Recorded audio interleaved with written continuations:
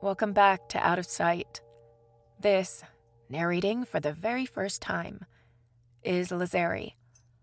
If your first thought is, that doesn't sound like Lazari, I get it.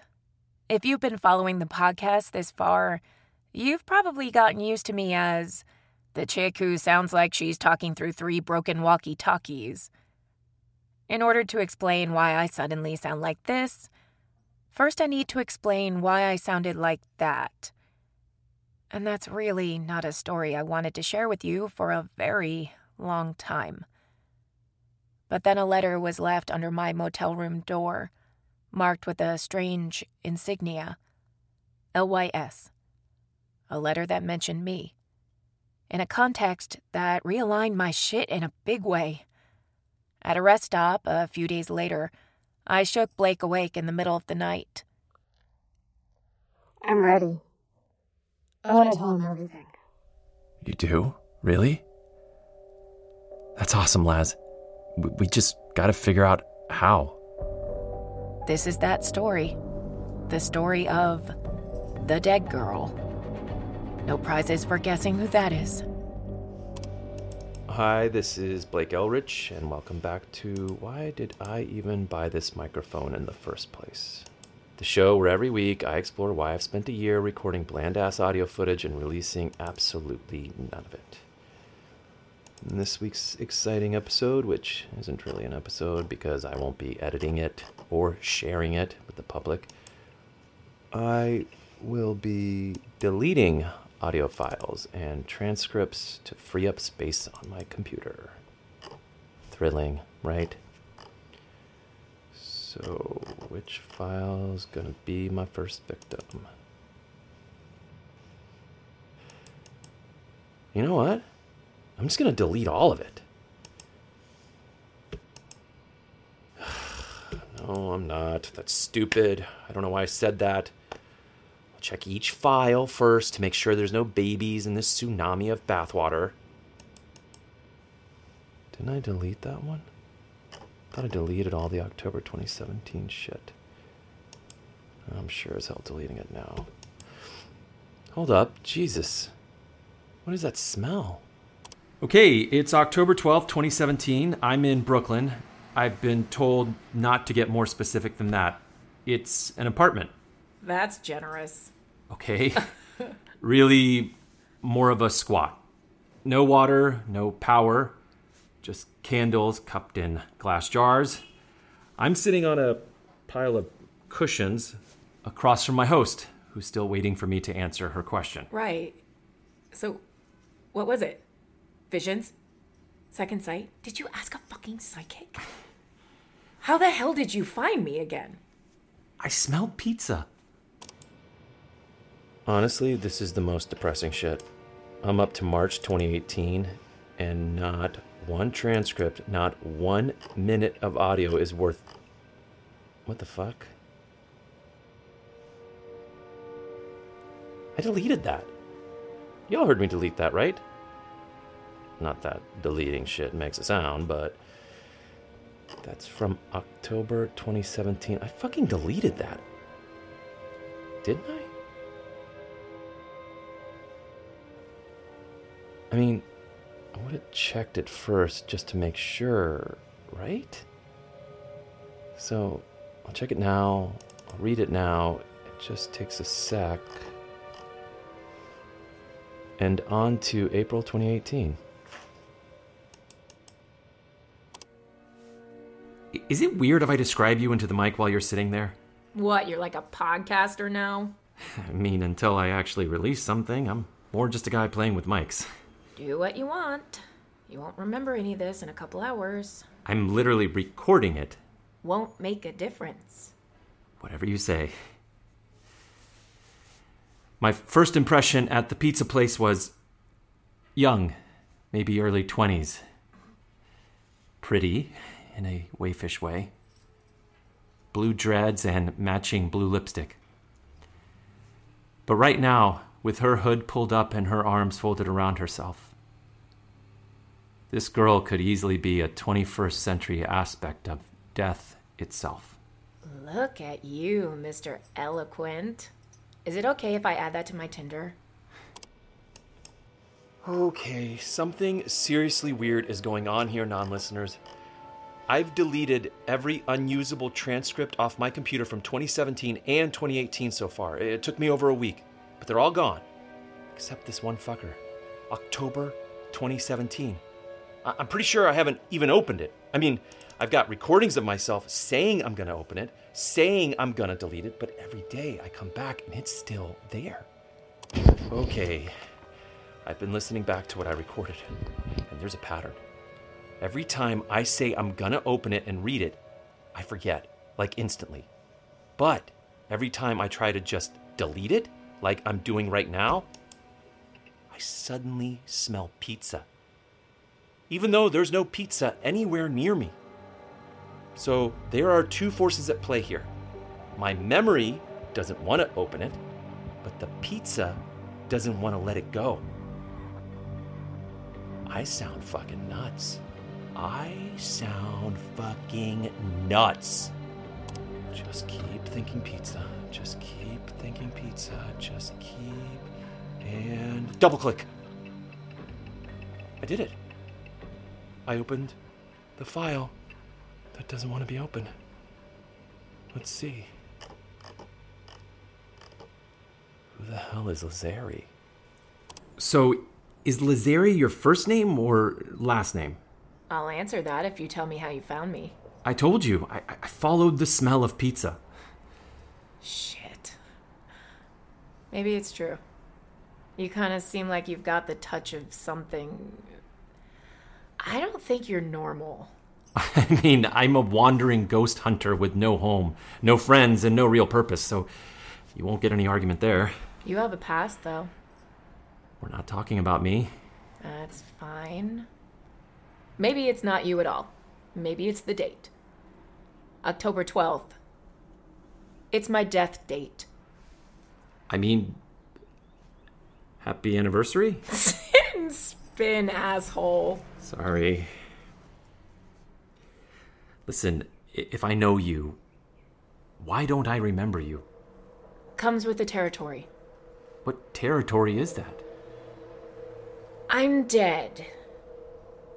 You don't look like a ghost to me. Yeah, well, I'm not.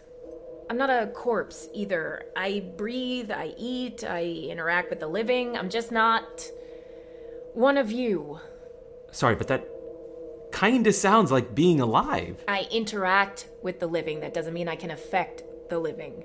I feel like you're affecting me. Doesn't count if it doesn't last. So I'll just forget this meeting. Like, I forgot we met before. Yep. Even though I'm recording it. Did I record this? This transcript is... Did this actually happen? Okay, right. Chill out. This is a transcript. If there's a transcript, there must be audio, right? Pretty sure I haven't been writing one-act plays in my sleep, so this couldn't exist unless I recorded it. Which means it's somewhere on this goddamn computer. She's somewhere on this goddamn computer. Okay, so how did you die? How much time do you have? Because that story goes all the way back to high school. You look like high school was about 3 years ago. Sure, that's what I look like. Then how old are you really? I'm going to tell you this story again, even though I've told you before, even though it hurts to tell. Look, if you don't... Would you guess I was ever preppy? A popular kid? I would not. Yep. The total package. Hottest thing since a trash fire. I went to school over in Jackson Heights, and I was the most glamorous thing there. Everyone said I looked like Madonna. Wait, Madonna circa... Like a virgin. Okay, just doing the math. When I say I'm dead, Blakey boy, that means I don't age. Like a vampire? Minus the sexy parts. Well, not back then. Yeah? By the middle of my senior year, I ruled that school. I had a literal gaggle of guys tripping over themselves for me. God. I loved how they just went stupid in front of me. Like magic, putty in my hands. I loved making them cry. That's terrifying. Yeah, you should be scared. You're exactly the type I went for. Tall, strong, tattoos, that whole thing. In a way, the leukemia was almost a blessing. Hold up. Leukemia? I honestly think if things kept going the way they were, I would have turned out to be a total psychopath. Or a cokehead. Or why not both?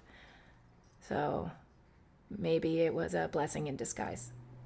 You have leukemia? Dude, we've barely scratched the surface. If you're gonna get sad about every little thing, we're gonna be here all night. I've got all night. Myelogenous, they said. The kind they couldn't cure. Like insidious. Doctors gave me 3 years. I was 19. Jesus. Tried a month of chemo, and then I was like, fuck that noise. I'm not living like that, just to die anyway. So I stopped going to doctors. I was pissed and fucking terrified. And all I could think was, I don't want to die. I don't want to die. I'll do anything, just don't let me die. And once you know you'll do anything. Sure. I started small. Alternative medicine, hippie shit, herbs and oils, and meditation or whatever. Which obviously did nothing. Just ate up time I didn't have. Right. So I started thinking, maybe I could beat death if I could learn everything about it. Know your enemy. And I became a leading expert on that fucker. Started getting into ghosts, spiritualism, went full goth, lace, corsets, carried a Ouija board everywhere like it wasn't a fucking Hasbro toy. I graduated to tarot readings, then seances, and from there it was a pretty short trip to the occult. You know the origin of the word occult? Tell me. It means secret, hidden, buried. It means if a thing's accessible, it's probably not going to be very powerful. You're not going to walk into Borders, pick up Raven fucking Moonchild's latest book on Wicca, and expect it to give you all the answers. When you're looking at a ticking clock, like I was, you need the upheaving ancient shit. The kind of shit that would give the Golden Dawn conniptions. Your angel isn't going to answer to a bit of incense and a chalk circle. No demon is dragging her ass out of hell for an ounce of blood and a dead cat. Figuring out how to break down the walls of reality and see what's on the other side, that shit takes years of study. It transforms you in ugly, irreversible ways. And sometimes you never get what you want. But you were still willing to try. It's amazing what a person will do for another 10 minutes of life. Not even good life. It's about kicking that can another inch down the road, even if it breaks every bone in your foot. Sorry, I'm kind of jacked right now. So, I figured if the transcript's from October 2017, the recording itself is probably from around the same time, right? Transcribing sucks, which means I usually try to get it over with fast. So, I went through all the audio files I had for September and October 2017. Should be easy, right? Just look for Lazari or the Dead Girl. But I kept not seeing it. It was there, but I kept scrolling past it. So I stopped. I took a deep breath, and I ran the cursor over the files until I smelled pizza. Forced myself to access a memory, I guess. And there it was. And now it's open on my desktop, just waiting for me to press play. Ready to go on this journey with me, audience of nobody? Is it weird if I describe you into the mic while you're sitting there? I mean, until I actually release something, I'm more just a guy playing with mics. What the fuck? I'm literally recording it. Whatever you say. This is just me. Talking to myself. There's no Lazari. I got in with this group of, we'll call them occultists. People who dedicate their lives to this kind of stuff. They knew their shit. Total nerds.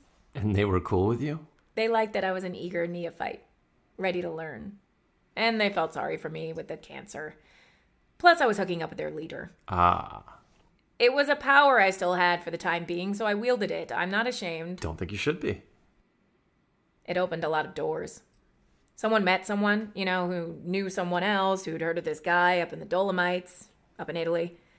Supposedly, he could cure what ails you. And at this point, I was really sick. Tired. My joints ached. I was stick thin.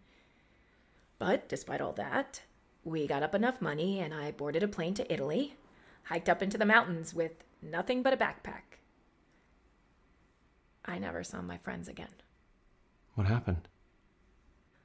The guy, Vincent, he lived in a mansion in the mountains, about as far from civilization as you can reasonably get.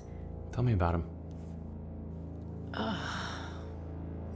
I wasn't ready for how young he was. He looked like he was in his mid-30s, not nearly old enough for the reputation he had.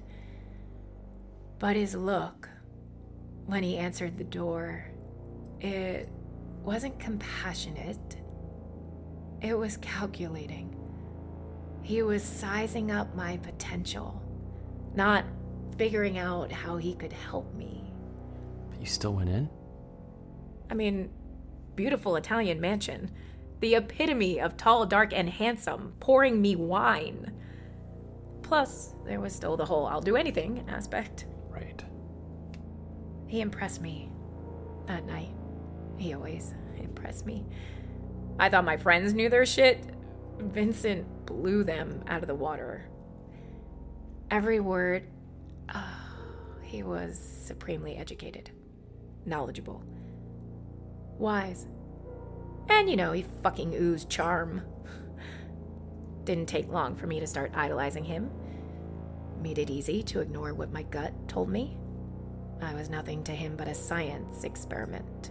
Yeah, this guy sounds like a real winner. Part of me hates him for it. Part of me still sees him as a mentor in a fucked up way. I'll say this. He never flat out lied to me. He said he could do what I asked. Cure me. Said, you want to stay on this earth? You want to be free of sickness, pain, forever? And of course, yes. Yes, I'll do anything. And then we shook hands, and he took a drop of my blood. Deal with the devil. I don't give him that much credit. But he did have power, contacts, resources. He used to mention something called the Society. I think some group that helped him learn what he knew. The Society. And I don't know if it was from them or another connection, but it seemed like he had access to some really ancient texts. Seemed? He wouldn't let me see his research. Got pissed if I so much as glanced over. Did you manage to catch anything? Bits and pieces. Something about the library of Ashurbanipal and the destruction of the Kushite Empire, which would make whatever documents he had, like, thousands of years old. And he was going to use one of these ancient texts to cure your leukemia? I think he mixed and matched. Just going off the procedure itself, I think he took some stuff from the ancients, some from modern occultism, shades of alchemy, lots of chemistry. The procedure. Yeah. This part. I mean, if you need a break, I could run out for donuts or... If you run out for donuts, you'll forget I exist. Let's just do this. Dear Internet of the Strange, A lot of you know me, Blake Elrich, the guy you tell your stories to, but not today. Today, I need your help. I'm posting this audio file across multiple forums dedicated to the occult and unexplained phenomena, in the hope that at least one of you can tell me I'm not crazy. Listen to this. We're talking stone tablets and hieroglyphs? Of course, how could I be so ignorant? And he was going to use one of these ancient texts to cure your leukemia? It sounds like I'm talking to myself, right? But listen closer to the silence between my words. We're talking stone tablets and hieroglyphs? Of course, how could I be so ignorant? I've edited a bunch of the silences together. Listen.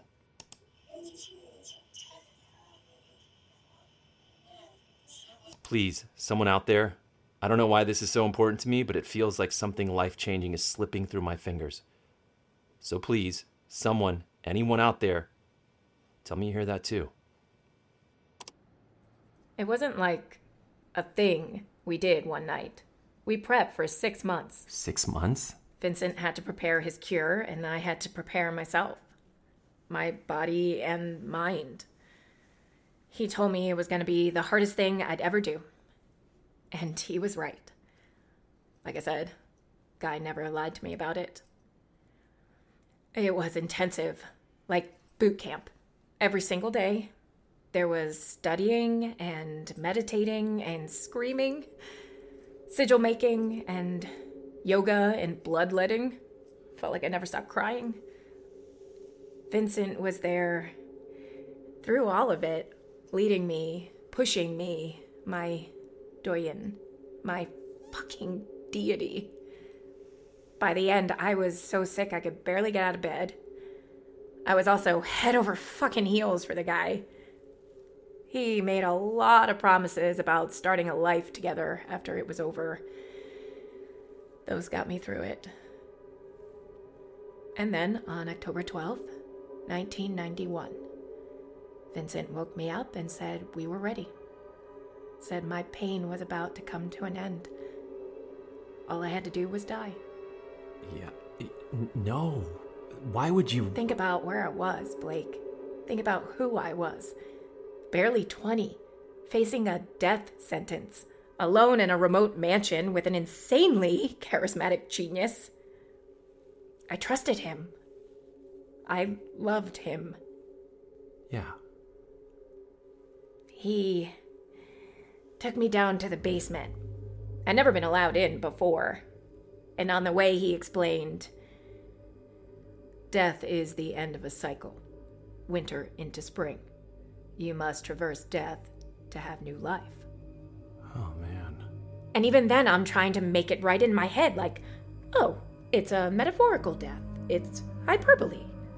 So I go into he called it his lab, his sanctuary, his holiest of holies. You can probably imagine it. A secret room beneath a castle, candlelight, books and diagrams and blueprints, flasks and glass vials. One part alchemy lab, one part library. Alchemy... He had me lay down on a table, restrain my wrists and ankles. He took a dagger, this ornate dagger, used it to make a cut on my arm and sort of bled me into this cup on the ground. And in my other arm, he started like an IV line, huge needle. Hurt like a bitch. He connected it to this long tube. Whatever it was pumping into me, felt like ice. Do you know what it was? No idea. Something insane. I can't describe how it made me feel. Like I wasn't dying anymore, but also like I was closer to death than I'd ever been. What was Vincent doing during this? Pacing around, checking stuff, muttering. He made me lay there for quite a while. World's worst IV drip. My head started swimming. And right when I think I'm about to pass out, he comes over. He's holding that dagger again. Raises it up. As flesh, he says. As earth. And he stabs me in the heart. Whoa, what? Took me off guard, too. I think I screamed, but I couldn't move. Totally paralyzed. Then he stabbed me again, between my ribs, again in my side, and finally in my throat. Okay, are you saying this actually happened, or... Why don't you tell me? Hey, hold up. Lazari, don't take off your... Jesus. You can see exactly where he cut me. You don't have to show me. That's cute, right? Some of the scars are rough, sure, but some are so symmetrical. It almost looks like a pattern for a sewing project, right? Christ. Well, you know what they say. You never forget your first. Your first what? I woke up. I was dead, and I woke up. Vincent was stalking around, muttering, my blood all over him, still wet. And when he saw I was up, he starts yelling at me about how I'd been dead for 7 minutes, how it shouldn't have been more than 5. And on one level, I hated him. But I also felt stronger. Not strong enough, not yet, but stronger. So instead of screaming at him, I asked, "What's next?" What was next? I still have that IV line in my arm, and brings over a syringe. It's filled with some really dark liquid, and when he injects it, I start blacking out instantly, and then I feel him. And he wraps a rope around my neck, and I remember trying to fight, but he just... As breath, as air, he says. And he pulls it tighter and tighter around my neck. And then he was just black. Fuck. That was, you get harder to kill every time, you know? No, I don't know. I snapped to again. Still on that damn table, still strapped down. Vincent told me I'd been dead for 2 hours, which apparently was perfect. His faith in me was restored. I knew the drill now. Injection, then death. I begged him to stop, and he just looked at me. I'd never seen his eyes that cold. Fucker. He injected me. Didn't even see him do it. Just felt it like ice. As humors. As water, he says. And you know what waterboarding is? Shit. Yes. It didn't hurt. At least, I think I was beyond that. I just couldn't breathe. It was almost peaceful. Maybe that's why I remembered it that time. Remembered being dead? Or something, some kind of otherwhere. I was wandering dark hallways in an old mansion. Old, disused furniture and all the windows draped in heavy brocade curtains. All the doors were locked. There were mounds of gray dirt piled up against them too. The whole house was like that. It felt encased, inescapable, like if you could bury a building alive. Except I knew there was a door for me somewhere in all those infinite hallways. I just had to find it. And then I woke up on a stone slab again. But we were outside under the stars. I was soaking wet. There's a chemical smell in the air. And Vincent was there? Yeah. He looked exhausted, like he was desperate for this to be over. He also looked... What? A little freaked out. Like maybe he had made a mistake. I think about that a lot. Maybe he was just trying to cure my... Like he didn't mean to. I don't know, I am making excuses for him. He did what he did, and now I am what I am. He stood over me on that slab, injected me with something, then lit a match. And he said, "As spirit, as fire." And that's when I realized I wasn't soaked in water. Fuck. I burned for a long time. Longer than a person should be able to. That was the worst one. And after, I was floating in endless black. And I could see far away this sphere of light and colors, like an aurora, like a vast eye in the darkness.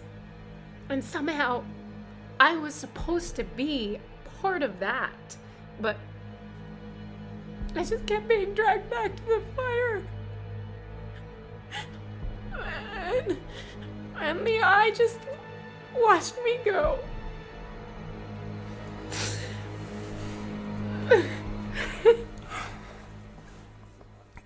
Here, can I... Is this okay? Whatever.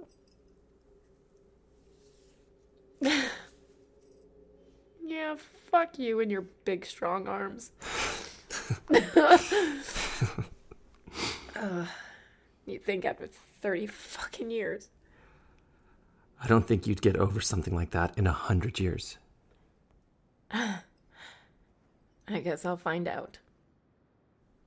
What does that mean? We have a special guest today. My first guest ever. And no, it's not the nice couple in Iceland I've been corresponding with like every 3 hours for weeks now. They declined to be recorded for this, but they are very nice people. Some nice people bring you cupcakes, but other nice people bring you everything they know about supernaturally altered media. They bring you everything they've learned from almost 2 decades of experimentation with eliminating non-Pythagorean waveforms from digital media. It's an unbelievably slow process, like trying to take all the tomato sauce out of a bowl of spaghetti with a toothpick. But once you do, people, once you do, and you cut the sound patterns equidistantly to bring them into human hearing levels, what you get, well, just listen to this. When I woke up, all stolen stones fell on my side. I was alone. Vincent was gone. Let's hear that one more time. When I woke up, all stolen stones fell on my side. I was alone. Vincent was gone. Ladies and gentlemen, our first guest ever, Lazari. And sure, that sounds like it was recorded on the moon, but I'm pretty sure she's saying... When I woke up, I was still on the stone slab outside, but it was morning. Vincent was gone. What do you mean gone? He just left you? I didn't know. I showered. I looked in the mirror, saw all this for the first time. But honestly, in that moment, I was just glad that the first death was the only one that left any marks. No burns, no rope mark on my neck. And I felt great. Better than I ever had in my life.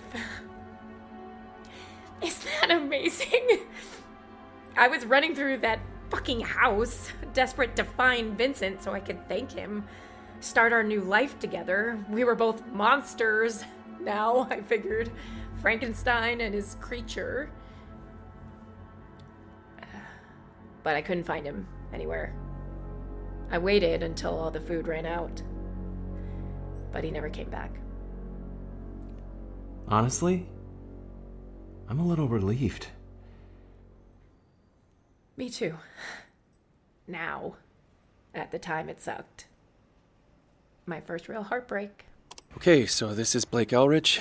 It's October 12th, 2017, and I'm on the streets of Brooklyn, chasing a memory. You ever tried that? Chasing a memory? It's like sticking your hand in a random part of the ocean and hoping you pull out a fish. But at least this memory has a sense that goes with it. A smell. Pizza.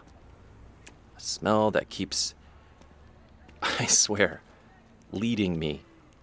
I know how that sounds, but it's like the memory of that smell keeps telling me which way to turn until... People, I think this is it.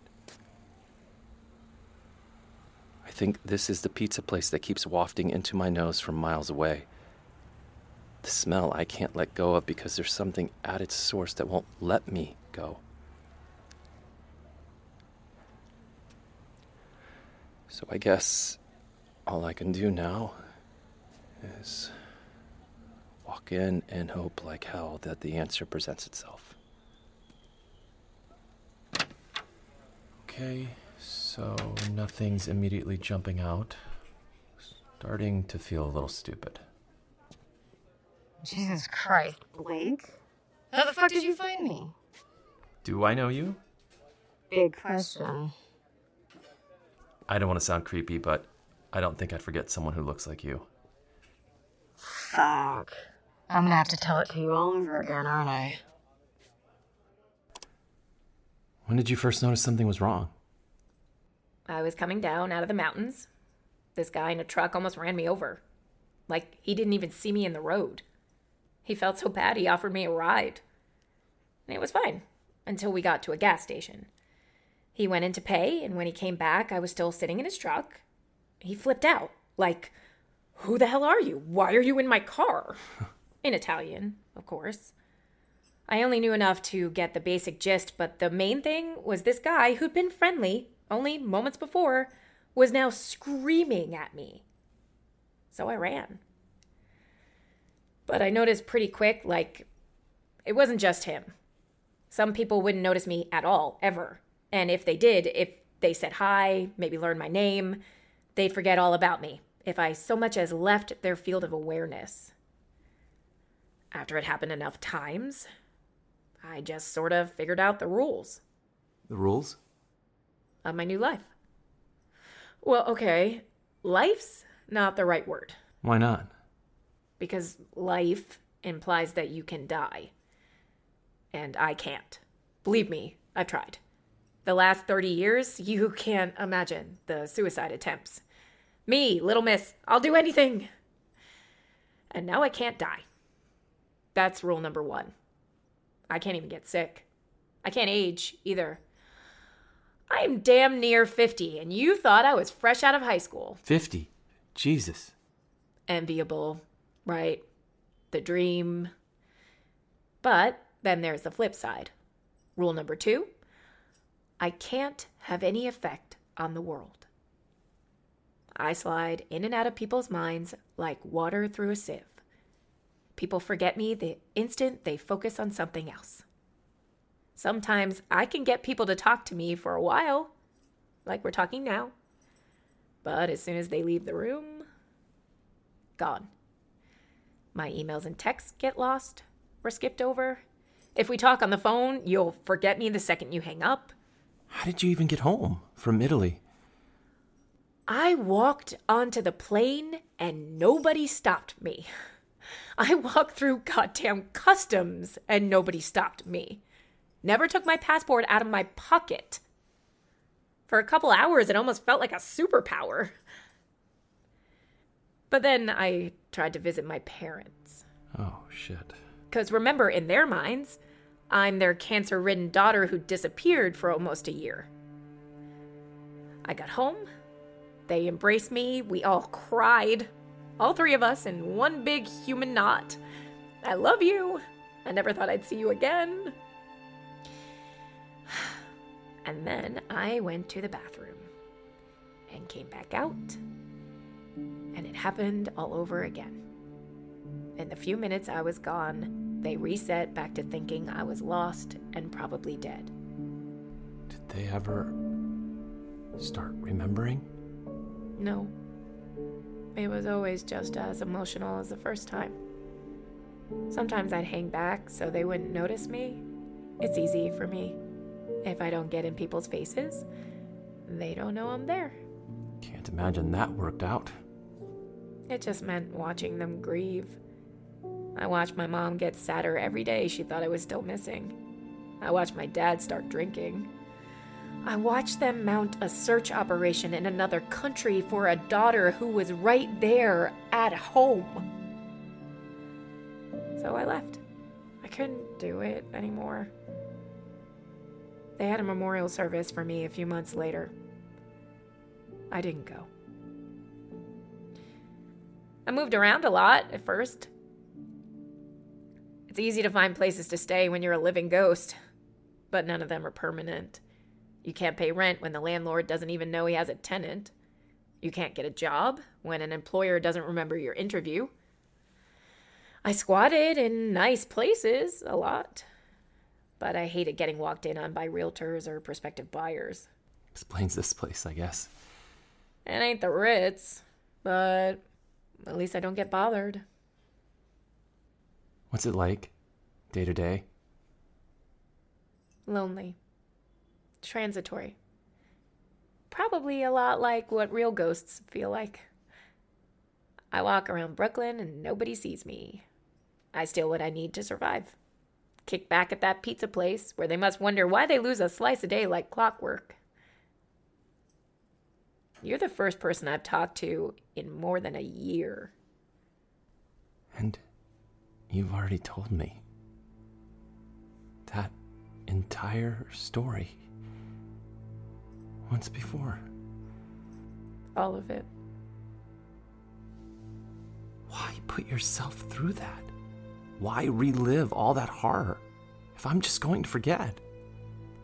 Because of how you listened last time and how you listened this time. It's like you can't be sure. How could you be sure? But you're choosing to believe me. I might never have someone listen to me like that again. But I'm recording it. You think I haven't tried every way there is to document that I exist? My voice will vanish off that recording in a matter of hours. What? No, it can't. I'm sorry, Blake. I can't just accept that. I can't just let this... Any consolation, the way you're feeling right now will fade as soon as you walk out that door. You're saying your voice will be gone in a couple hours, meaning it's still there now. Right. But by the time you get home... Then we won't wait that long. I'll transcribe it right now, with you in the room, with me the whole time, and I'll save it to my computer, and then I'll have a permanent record, and I won't be able to forget. Blake, that'll take all night, maybe half the day tomorrow. I'm free if you are. I'm telling you, something will happen to it. It'll get lost or corrupted. It's worth a shot, Lazari. I can't forget you. I just can't. Please. It won't make... Okay. We can try. Lazari was right. I transcribed the most incredible story I've ever heard from the most incredible person I've ever met. Then I walked out the door, and within 5 steps, I was wondering what the hell I was doing in Brooklyn. To this day, I don't have any memory of that night. I could easily have never seen Lazari again. So how is she sitting in this studio with me now, along with one other person who you'll meet in a minute? What happened was I was sitting in my usual pizza joint near my squat, enjoying my usual on-the-house slice, when someone who looked like they dropped even further out of the human race than I had came bursting in. He was sliding into the booth before I realized it was Blake. He said, "I have a tape I want to play for you." And we've barely been apart since. At first, I was scared to let her leave my sight, like she'd run into a store for smokes and I'd forget her forever. But the more time we spent on the road together from late 2018 to now, the more she got lodged in my head. Babies learn object permanence. I had to learn Lazeri permanence. Once Blake showed me the techniques that couple in Iceland taught him for pulling my voice out of the ether, it became my obsession. I'll admit it, Laz is just better with sound than I am. I refine it again and again, clarifying my voice as much as I can, even though I know it'll never be enough. Every time you hear my voice on this show, even just saying a couple of words, it's the product of hours of processing. It's worth it. But it wouldn't have been for this episode, the one where I finally decided to tell my story. There's just too much to say, too many words. It would have taken a year to process it all enough for you to understand it. Which is why, when I told Blake, I'm ready. I want to tell them everything. He said, We just got to figure out how. So, like I said from the start, if your first thought is, that doesn't sound like Lazeri, it's because it's not. I'm not Lazeri. Lazeri's here. She's sitting across from me. Hi, everyone. But me? I'm just an actor reading from a transcript. No, just about it. You were perfect. We can't tell you anything about her. She won't let us pay her, and she won't let us credit her as anything other than a person who cried when you told me her story. What you've been listening to was a recreation. Me and our unnamed friend here went to Lazeri's old squat, set up my mic, and read the transcript out loud. Well, I read it. She had it memorized. It was an honor. You know you'll forget all this the second you step out of the studio, right? I understand. So what made this worth it to you? Why do it at all? Because you came through death 4 times. Because this guy here knew it was worth reaching across oblivion to find you. Because you could have walked away when you lost everything. But here you are, on the road with Blake, looking for answers. Because you're alive, Lazeri. Don't ever doubt that. And you deserve to be heard. Before you go, before you forget me, will you read the letter that took us to the disappearing town and made all this happen in the first place? Of course, Lazeri. Dear Blake, we would like to bring your attention to Lone Falls, Colorado, a small mountain town, population 2,000. Since November 2018, there have been reports of strange events taking place there. The town is disappearing. More disturbingly, people are disappearing too.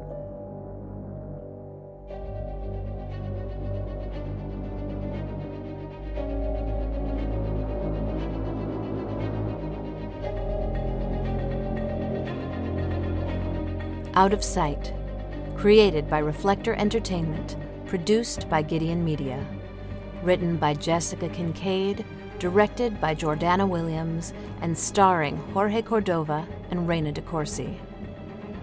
The executive producer is Alexandra Amancio. The IP producer is Alexis Autier. Sound design by Bart Fassbender. Music by Yuichiro Oku. And additional writing by Mac Rogers. The executive producer for Gideon Media is Sean Williams. This episode also features Laurie Prince.